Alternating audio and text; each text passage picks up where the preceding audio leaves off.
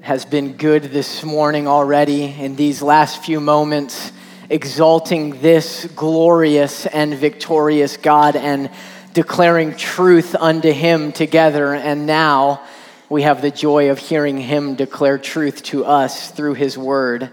And so if you have your Bible with you this morning, would you please grab that and open up to the book of Judges, chapter 6. We're going to start in Judges chapter 6 this morning, and we have some 60-odd verses to cover together, and so we are going to hit the ground running as we hear what God has for us this morning in his word. Last week, we spent our time in Judges 6 seeing who the God of Gideon declared himself to be, who the God of Gideon revealed himself to be over and over throughout the story. He showed himself to be a merciful God, showed himself to be a faithful God, a God who is with his people, a God who is jealous for exclusive worship, and a God who is gracious and gracious and gracious time and time again. Now, when we first met Gideon in Judges chapter 6, he was hiding in the winepress, and this is where the angel of the Lord finds him, and he speaks to Gideon, and he assures him that the Lord is with him. The Lord says to him in verse 14, "Gideon, go in this might of yours and save Israel from the hand of Midian. Do not I send you?" Then in verse 16, he says, "But Gideon, I'll be with you, and you will strike the Midianites as one man." You see, God meets Gideon in the winepress, and he calls him on a mission. God calls Gideon on a mission, and it's not just any kind of mission, but this is God's mission that he is calling him to.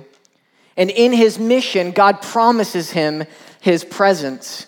You see, the two phrases, "Do not I send you," and "I will be with you," necessarily go together. And any time God says, "Do not I send you," he also promises, "I will be with you." If God calls his people to do something, then he assures his presence to see that it will be accomplished. When I am on God's mission, God is with me. When you and I are on God's mission, God promises his presence. God is with me. God is with you. And so I want to pause right as we begin this morning and ask, is God present in your life? And do you have an awareness of God's presence in your life? When is the last time that you thought to yourself, God is surely here. God's presence is here. God is with me right now. Now, I'm not asking if you've had some kind of mystical experience with an atmospheric sense of God's presence.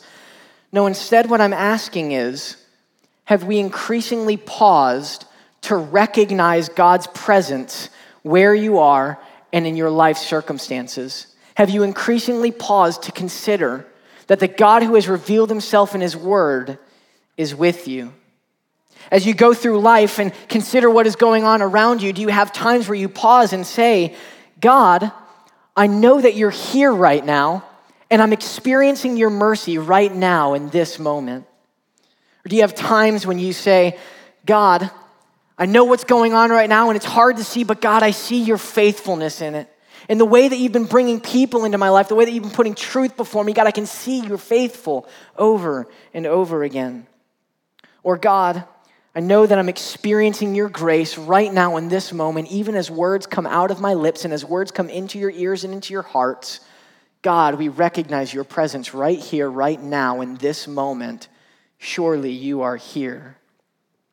If it's been a while since you have paused to consider the presence of God in your life and been aware of God's presence, I want to gently start this morning by asking, are you on mission? And not just any mission, but are you on God's mission? You see, this morning we're going to see Gideon, and Gideon is a man on missions. And no, Gideon is not going to St. Vincent. He's not going to Romania. He's not going to Haiti. That's not what I'm talking about missions. I'm talking about a man who has an intended goal, and he's setting out to see that it would be accomplished. And so as we see Gideon this way this morning, would you pray with me?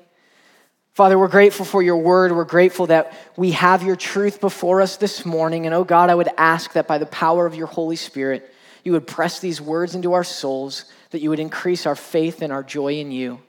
I pray this in your name, Jesus. Amen.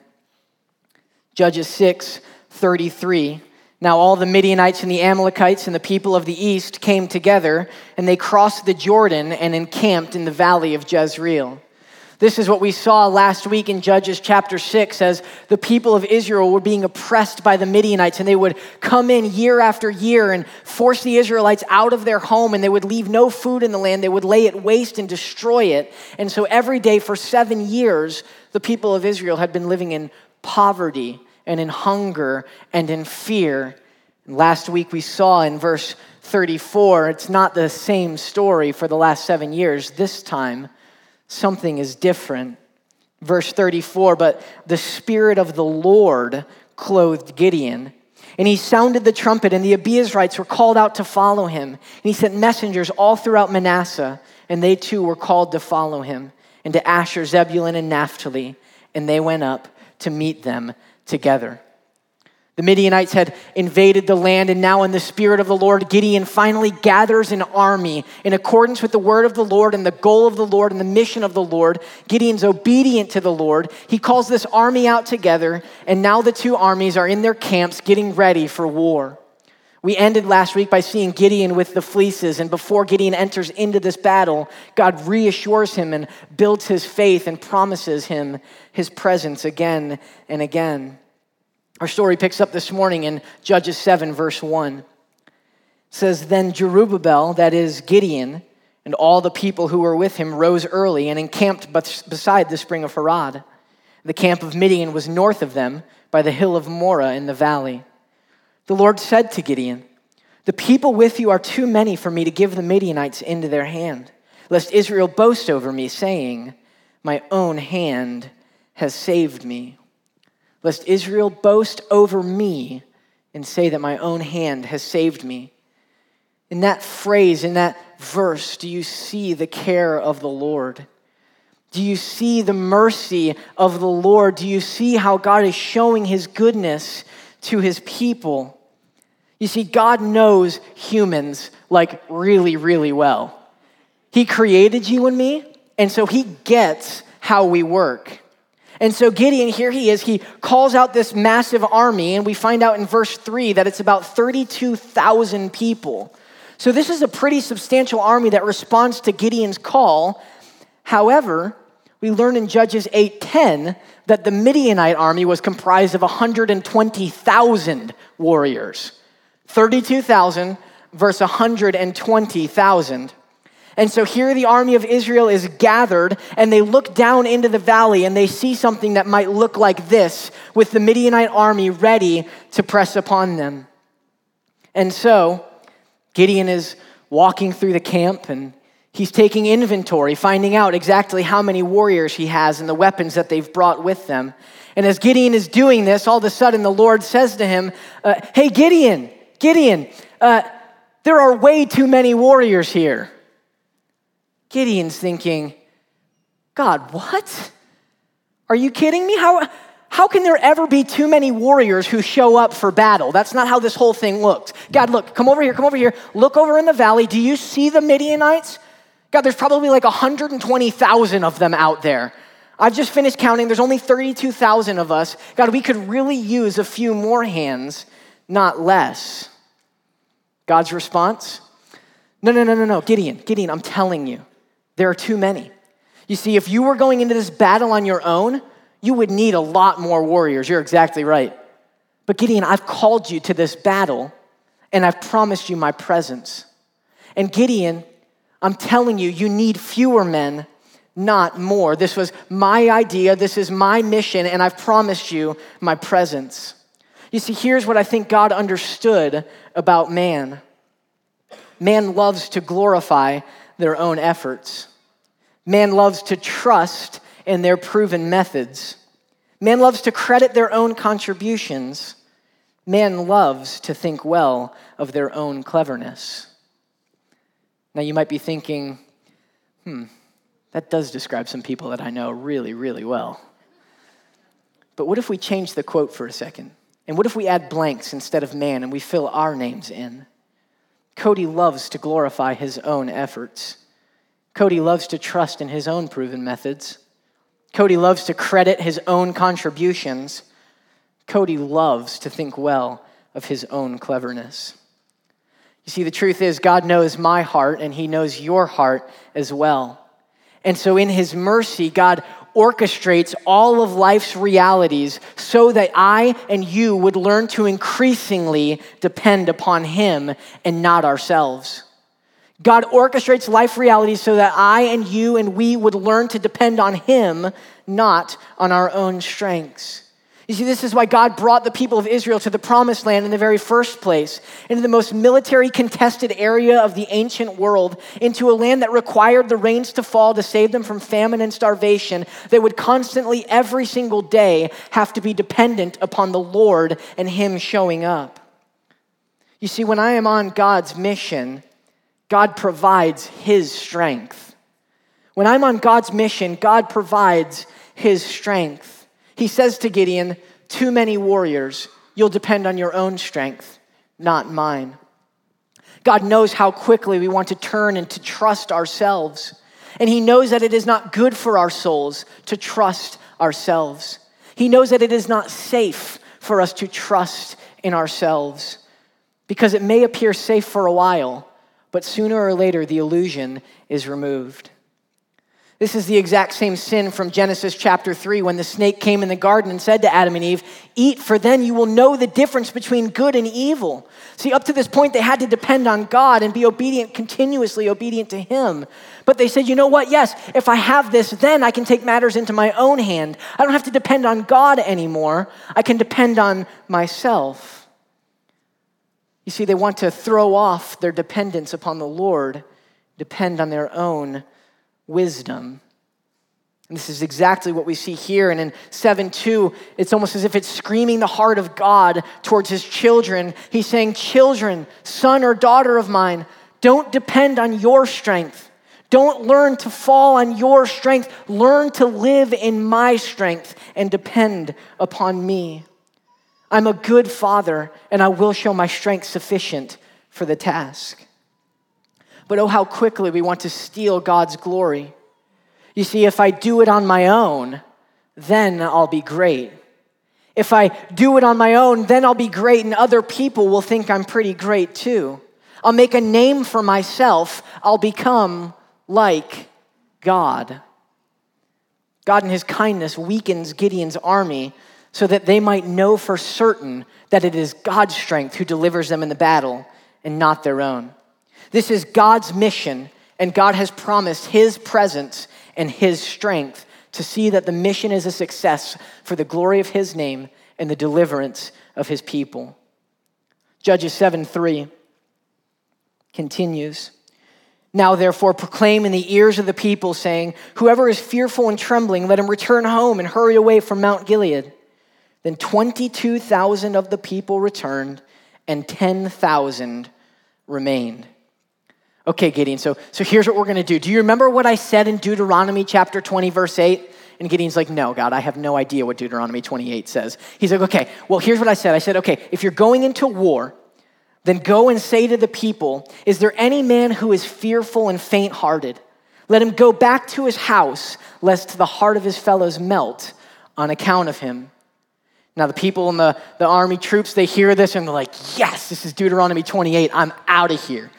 And 22,000 pick up their things and head for home. That is nearly 70% of the army that came out that takes off. I mean, Gideon cracks the door open and they bolt for home the very first opportunity that they have. I mean, talk about demoralizing. Talk about the hearts of the fellows melting. Gideon, the guys are standing there and Gideon opens up his big mouth and you're standing there in a group of 10 people and all of a sudden 7 of them grab their things and leave. And now you're standing in the circle with the 2 guys who you didn't even like in the first place, and the army's still before you and the war is still impending. Now, a quick note before we continue with the story. 22,000 of the 32,000 leave for the same reason. And what is it? Fear. 70% of the people in this narrative are impacted by fear. And I have got to believe that that says something about the human condition. And I've got to believe that that statistic is transferable to this room this morning. Last Sunday, there were 300 people in this room each service. If that statistic does apply to us, then that means 210 out of the 300 of us are significantly impacted by fear. That would be like this entire middle section and the first 4 rows on each side section picking up their things and leaving because of fear.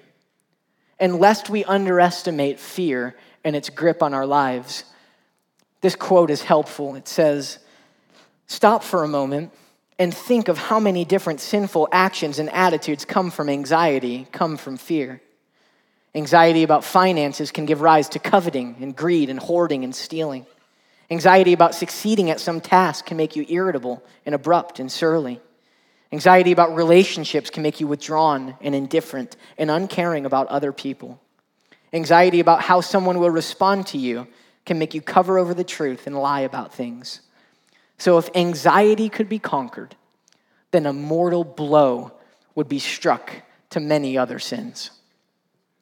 Let us not underestimate what fear can do when it grips our lives.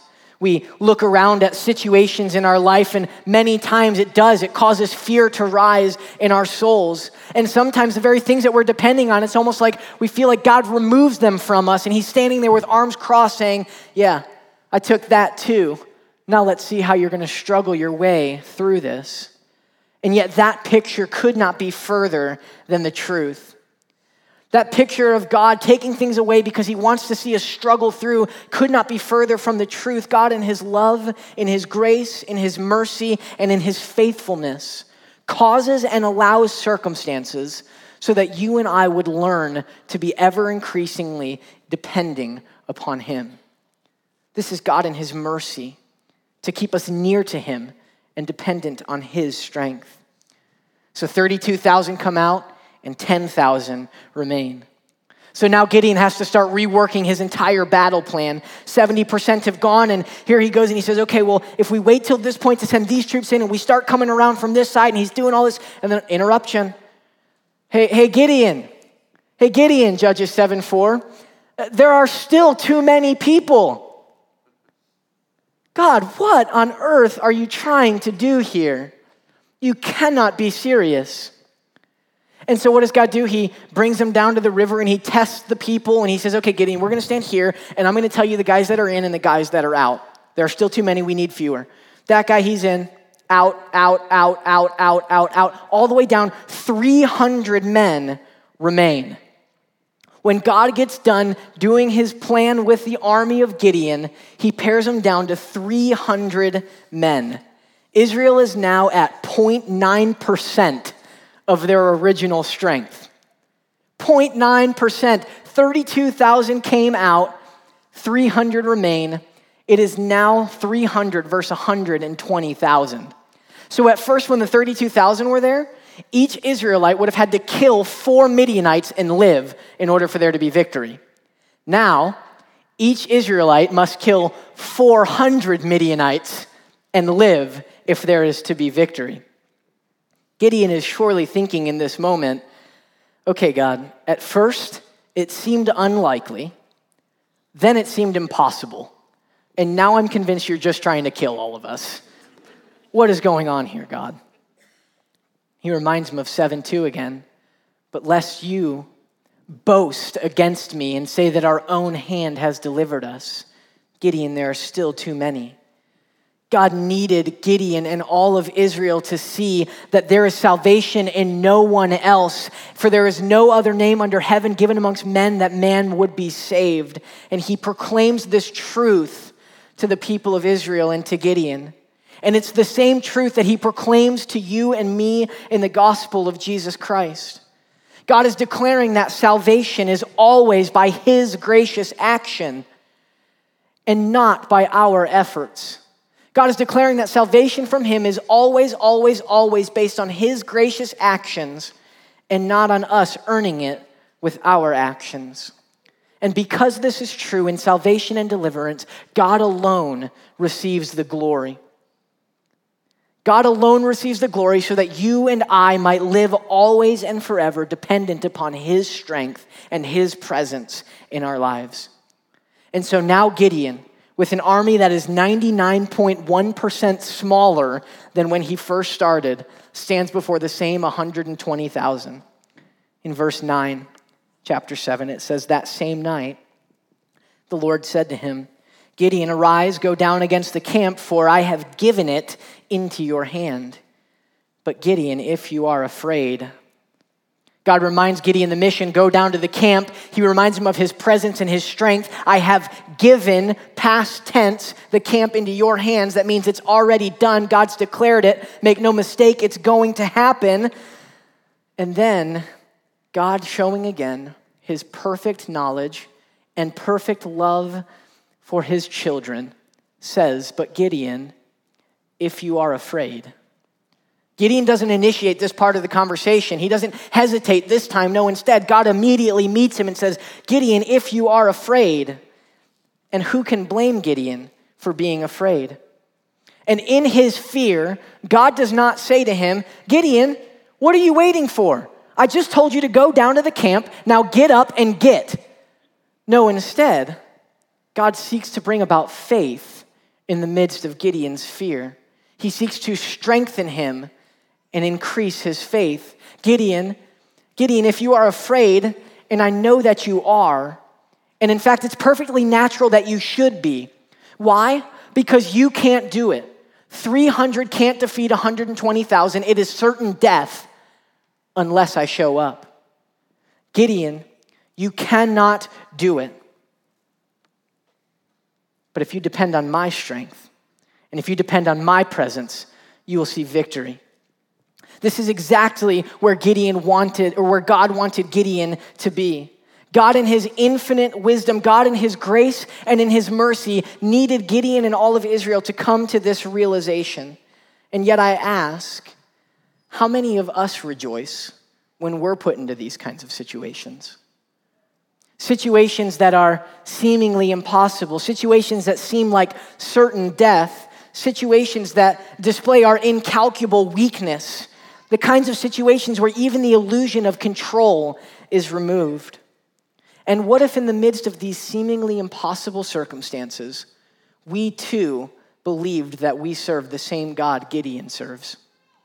I'm not talking about foolishly rushing into life things that happen because we're risking things for our own glory.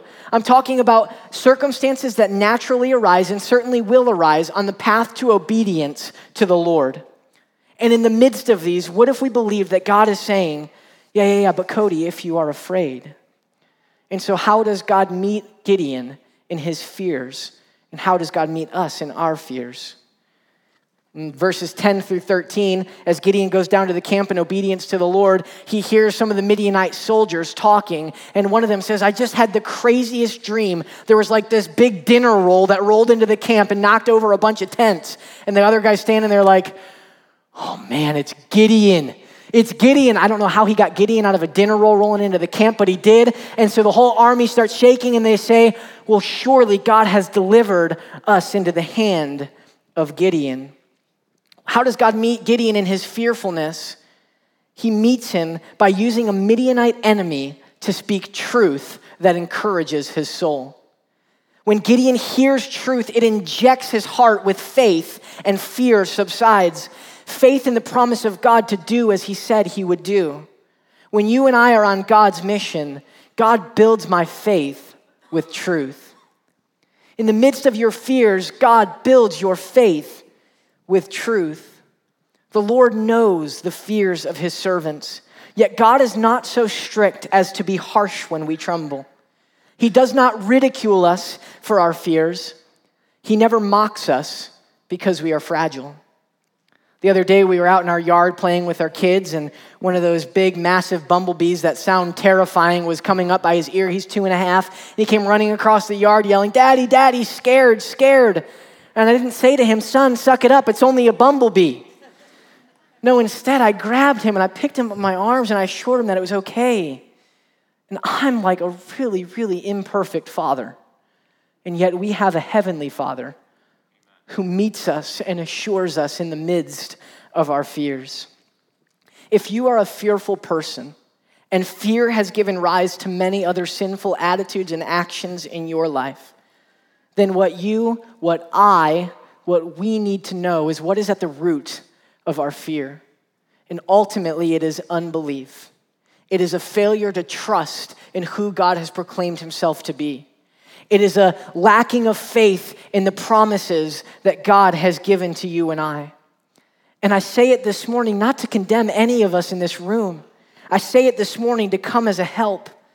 And so how do you and I fight for faith in the midst of our fears? We grab a hold of truth by the power of the Holy Spirit and ask God that he would take this truth and impress it so deeply into our souls that in the place of fear, he would cause that to be removed and instead faith would arise. And so how does God do that for you and I right now in this room? I'm guessing he hasn't done it through the voice of a Midianite enemy in your life. No, instead, God has given us his word. And he speaks to us in our fears through his word and through his people. God meeting us in our fear with truth. And so what is the proper response to God's kindness when we experience it in the midst of our fears? What is the proper response to God's kindness in promising his presence and in giving us his strength and in building our faith with truth? Judges 7, verse 15. And as soon as Gideon heard the telling of the dream and its interpretation, he worshiped. And he returned to the camp of Israel and said, "Arise, for the Lord has given the host of Midian into your hand." What does Gideon do in response? Gideon worships first, and then he obeys. Gideon worships and obeys, and this ought to be your response and my response when God meets us in the midst of our fears and increases our faith with truth. Worship and obedience should characterize the life of a man or a woman on mission for God. Worship and obey. As God continues to make his presence known in your life, worship and obey. As God continues to show his strength as strong in the midst of your weakness, worship and obey. As God continues to build your faith with truth, worship and obey. And so, in the rest of the passage here in 16 through 25, Gideon rallies the troops together, and now just 300 men, and as they're standing there together, he says, okay, here's what we're gonna do. Everybody just take one of these trumpets. Okay, we're gonna split up into 3 different camps. We're gonna surround the Midianites, and then when you hear things starting to get a little weird and funky, all I want you to do is blow the trumpets and start screaming. I'm sure there was at least one guy in the camp who was like, we're gonna die anyway, whatever, let's do it. And so, they go out there and they run Gideon's play. And in verse 21, it tells exactly what they did. It says, and every man stood in his place around the camp. So get a load of this. How did the Israelites fight against the army of 120,000 Midianites? They stood in their place. They stood there, just like I'm doing right now. But what happened? 22 continues, the Lord set every Midianite sword against another Midianite. The people stood there and did exactly as God told them to do, but then God showed up and he alone won the battle. God alone is the victor, and his victory is his people's victory. And who gets the glory in this deliverance and in this salvation? God, and only God. When I am on God's mission, he alone receives the glory. When I am on God's mission, he alone receives the glory, and oh yeah, you and I receive joy. How beautiful is that? God receives the glory, and we receive the joy. The Midianites scram, and the people of Israel pursue. God's mission accomplished. Israel is now free from their oppression, and so what now do we expect as we've seen throughout the book of Judges so far? Well, we would expect to see, just like we saw back with Othniel in Judges chapter 3, and so God gave the land rest for 40 years. Or what we saw with Ehud in Judges 3:30. So the enemy was subdued and the land had rest for 80 years. But that's not what we see here, is it? That's not what we see at the end of Judges chapter 7. You see, what was Gideon's mission from God? It was to go and deliver the people from the Midianite oppression, to rid the land of the Midianites. Has that been done? Yes, mission accomplished. And so why another chapter? Why more Gideon? Instead of hearing the land had rest, we are now catapulted into a new story with a new setting, a new plot, and an entirely new Gideon. Up to this point, we've seen Gideon as a man on a mission, God's mission. And Gideon in chapter 8 is going to continue to be a man on a mission, but it's changed. Gideon is no longer on God's mission. Gideon is on his mission. And so for the brief time that we have left this morning, I want to cruise our way through Judges chapter 8 and observe the striking differences between a man and a woman on mission for God or a man and a woman who's on mission for self. The man on a mission for God went in the Lord's strength with the Lord's presence, had a life characterized by worship and obedience to the glory of God and for their joy. But what of the person who's on mission for self? In Judges 8, verses 1 through 3, the men of Ephraim come to Gideon and they have a little thing that they want to get right with him. You see, they wonder why Gideon didn't invite them into the battle sooner. And so he has this scuffle with this tribe that's far more powerful. And so he gets them to settle down by boosting their ego and saying, well, you guys have done so much more than I ever could. And then in 8:4, it says, and Gideon then came to the Jordan River, and crossed over. Now, can you say big deal, please? Yeah, say like big deal. Yeah, it's a big deal. Gideon has just now crossed over the Jordan River. God's mission was a call to rid the land, the promised land, the land west of the Jordan River of the Midianites. And now Gideon crosses over out of the promised land and he continues to pursue after the enemies.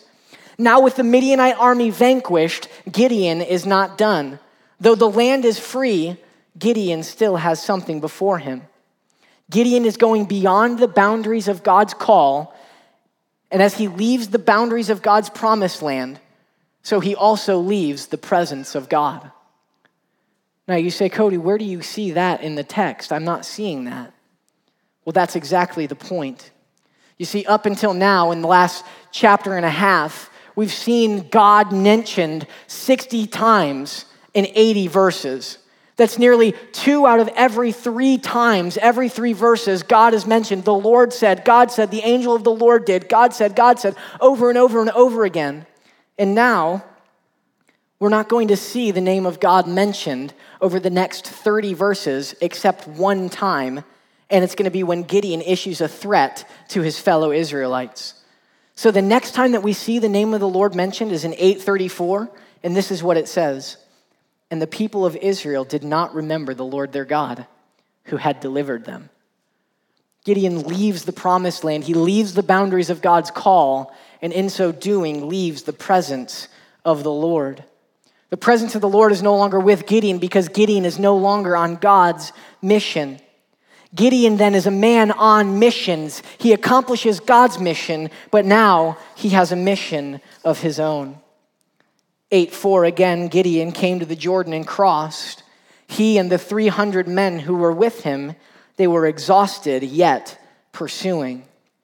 So Gideon takes God's 300 hand-selected men and no longer treats them as if they're God's men. Now they are his men. And he drives them to the point of exhaustion. Whatever he's going after, he's extremely passionate about. And he's willing to do whatever it takes to see that his mission is accomplished. When I am on my own mission, I see people as a means to an end. When I am on my mission, I just see people as a means to an end. Others exist for my benefit and for my service, and I will run them to the point of exhaustion to serve me. After all, my mission is before me, and it must be accomplished at all costs. Verses 5 and 6, Gideon then asks his brothers now in the territory of Gad on the east side of the Jordan River. He comes into one of their main cities in Succoth and he says to them, hey, would you guys be willing to pursue after these kings with me? And we need some help. Can you feed us and help our army? We learn that he's pursuing Zebah and Zalmunna. They're identified as Midianite kings. And what do the men of Succoth say to Gideon? They say, Gideon, it's not happening. Sorry, we can't help you. So likely what's going on is they think that the Midianites might regroup and then reconquer, and then anyone who helped Gideon will be punished by the Midianites. And they say, Gideon, it's just not happening. And now if Gideon were still on God's mission, how should he respond in this situation? He would say something to the effect of, guys, I know it sounds crazy. I know it just sounds insane that we could defeat them, but listen, God just took out 120,000 with only 300 men. He's done it before. He can do it again. God is with us and his strength will prevail. But he's not on God's mission anymore. And so instead, what does he say? Look at verse 7. He says to them, well then, when the Lord has given Zebah and Zalmunna into my hand, I will flail your flesh with the thorns of the wilderness and with briars. Whoa, that's different. Gideon is clearly willing to do whatever it takes to see his mission accomplished. He even threatens his own brothers with ruthless torture. This would be like me getting on the phone this week and calling Pastor Brock at Harvest Indy South and saying, hey, I could really use your hand this week with something going on in student ministries. Are you able to come and help me? He's like, no, I can't, man. I'm sorry, it's just not happening. And I say, okay, that's fine. I'm going to come to your house this week and torture you and your family. What? Like, that's not okay. And Gideon knew it. You see, when I'm on my own mission, I punish people who stand in my way. When I'm on my own mission, I punish people who stand in my way. I'll punish them with threats. I'll punish them with words. I'll punish them with silence. And I'll punish them with physical harm. Rather than being made weak and put in a place where I must depend on God's strength, I want to appear strong and in control and make power moves to assert myself and my will and grasp at control. And so in verses 8 and 9, from there he went up to Penuel and spoke to some more of his brothers in the same way, and they answered him in the same way as the men at Succoth. And Gideon said to them, when I come again in peace, I will break down this tower. It's interesting that Gideon would say, when I come again in peace.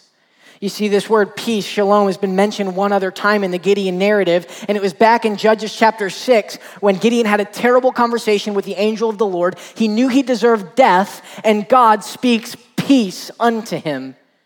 And when God speaks peace unto Gideon, it removes his fears and means deliverance for the nation. But now, when Gideon speaks of peace, it only means wholeness for himself, and it causes fear to rise in everyone else. Though the nation had peace, Gideon did not. Something was still lacking for Gideon. He was discontent with the deliverance that the Lord had provided. He craved more and more and more. You see, when I am on my own mission, I am never satisfied. When I am on my own mission, it is never enough. I am never satisfied. Gideon wanted something so bad that he lost his contentment in God. People on mission for self do not find God to be enough. They want something more. They seek satisfaction outside of who God is and the deliverance he has provided in Christ Jesus. And Gideon would learn that this is a dead-end street. And oh, that God would give us grace this morning to know that this is surely a dead-end street, seeking satisfaction apart from who God is and all he's given us in Christ. And so, in verses 10 through 12, Gideon catches up to Zebah and Zalmunna after pursuing. He captures them, and now with them in his hand, he goes about parading them on a nationwide tour, showing all of his fellow Israelites the great accomplishment of capturing these kings. First stop on the tour, Succoth, just as promised. He arrives there, and upon going into the city, he captures one of the men of Succoth. He gets the names of all the guys who said no to him. He walks into the city and then tortures his brother, thus making a name for himself. He parades these kings around and says, look at how great I am, and he punishes everyone who stood in the way. You see, when I am on my mission, I seek my own glory. When I'm on my own mission, it's no longer about seeking God's glory. Now I'm seeking my glory and making a name for myself. People who are on their own mission love to put themselves forward. They want others to think highly of them and their accomplishments and their accolades. Serving in obscurity is unthinkable. Faithfully fulfilling their God-given duties is unimaginable unless someone sees them doing it. Celebrating others and rejoicing in their victories is hard. So in verses 18 through 19, we learn why Gideon has been pursuing these kings. What has been the motive of his mission? What has been the motive driving him beyond God's call? It says that Zebah and Zalmunna killed Gideon's brothers. Gideon has a personal vendetta against them. This is a sin of passion, and Gideon is seeking vengeance. It is no longer about the peace of the nation of Israel. Now it is about Gideon's personal peace. When I am on my own mission, I seek vengeance. When I am on my own mission, I seek vengeance against those who have wronged me. You see, people on God's mission can pray for and love their enemies, trusting that one day the perfect judge will bring about justice. They entrust their souls to their faithful Creator while continuing to do good. But people on mission for self, they become judge, jury, and executioner. They do not believe that the almighty just judge of the earth will one day make all things right, and so they take matters into their own hands. In verse 8:20, Gideon then tries to humiliate Zebah and Zalmunna by having his youngest son kill them. His son responds with fear, a fear that reminds us of fearful Gideon that we met in the winepress. A fearful Gideon who hesitated when God called upon him. A fearful Gideon who needed reassurance of God's presence over and over and over again. The Gideon that sought to bring peace to his people. The Gideon that was on God's mission, not his own. And so, Gideon finally kills Zebah and Zalmunna, and again we would expect the story to come to an end. But that's not what we see. There's still more. Because the reality is, sin always, always, always takes us further than we want to go, and it keeps us longer than we want to stay. Sin takes us further than we want to go, and it keeps us longer than we want to stay, and it's exactly what we see with Gideon. And so this morning, which of these Gideons most characterizes your life? Whose mission are you on? Whose mission am I on? The Gideon of Judges 6 and 7 was fearful and yet willing to be obedient if God continually promised his presence. When Gideon was on God's mission, he sought God's glory through personal weakness, and he was led to worship and obey. In Judges chapter 8, Gideon is ruthless, reckless, and entirely unconcerned with God's presence. He saw others as a means to his end. He punished people when they got in his way. He was never satisfied. He wanted to make much of his own name, and he sought vengeance and was controlled by it. You see, Gideon loses the sight of God who found him in the winepress. He forgets that he was once the least member of the weakest clan who only had to depend on God's strength and God's presence to prevail. Gideon was shown much grace in that time, and now he no longer is seeking to extend that same grace to others. When Gideon loses sight of who God is, he loses sight of God's mission. When Gideon loses sight of who God is, Gideon ceases to worship and obey. When Gideon seems to forget who God is, he is no longer concerned about God's glory. He's concerned about his own. When Gideon takes his eyes off of who God is, he makes life about who he is, not about who he is. And so, this morning, who is your life about? Whose mission are you on? If you're not sure, maybe start by examining the symptoms. Are you worshiping the Lord? And are you obeying the Lord? And is your life characterized by worship and obedience? Are you more passionate about making much of him, or are you more excited about making much of yourself? Do you find comfort in your own abilities, your own wisdom, your own finances? Or is your hope in God's strength and in his strength alone?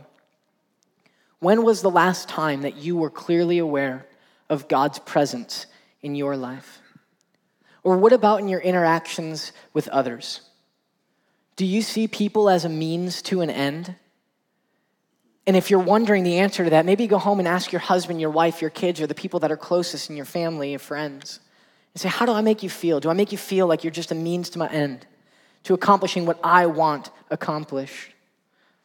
Do you punish people when they stand in your way and get in the way of what you want to do? Is your life more characterized by vengefulness or forgiveness? If today you're saying, praise the Lord, yes, I am on God's mission. Life is truly about making much of Jesus Christ. Then praise God for the grace that he is showing you. And then beg God for more grace to continue to be faithful in being on his mission. Because Gideon started well, but he certainly didn't finish well. If you think, wow, you know what? I think there was a time in my life where it was all about making much of God and I was on his mission, but I don't think that that's true anymore. Then this morning I call you to lift your head and see this God who has revealed himself as great and glorious and merciful. This God who has arms stretched out, who's just longing for you to repent and to faithfully seek and serve him with your life. This morning, if you think, I'm pretty certain that I'm on mission for myself, then repent. Do exactly what God called the people of Israel to do in Judges 6, verse 10. He's saying, you have not obeyed my voice. And time again throughout the book of Judges, he's calling them to repentance. And now when you cry out for deliverance from being concerned about self, God points you to Jesus Christ and says, I have provided the deliverance in Jesus Christ through his life, death, and resurrection. So turn from your sins and trust in Jesus. Stop pursuing a mission and a life that is about you and start pursuing a mission that is about God and his glory. And so this morning, whose mission are you on? Father, we're grateful for your word. Father, we're grateful for truth. We're grateful that you have in your kindness revealed yourself to us. God, that you have shown yourself to be a gracious and merciful and faithful and loving Father. And God, that you have revealed yourself to us most clearly in Jesus Christ. And Father, that you make a life of worship and obedience possible because of Jesus and what Jesus Christ has done. And so this morning we proclaim Jesus as our only hope in life and in death. Father, I would pray for my brothers and sisters this morning that are rejoicing that you have given them grace to be obedient to your mission. And God, I pray that you would cause them to persevere, to endure. Father, I pray for those who believe that they started well, but they haven't recently been pursuing you. Oh God, would you this morning lift their eyes, cause them to see you in your grace and in your glory. Father, I pray for those in this room who would say life has never been about God, it's always been about me. God, would you draw them to repentance? Would you turn them to trust in Jesus and in his sacrifice? And Father, for all of us, I pray that our lives would be true, that our lives would be only about you, Jesus, and making much of you for the glory of your name, for the good of our souls. We pray this in Jesus' name.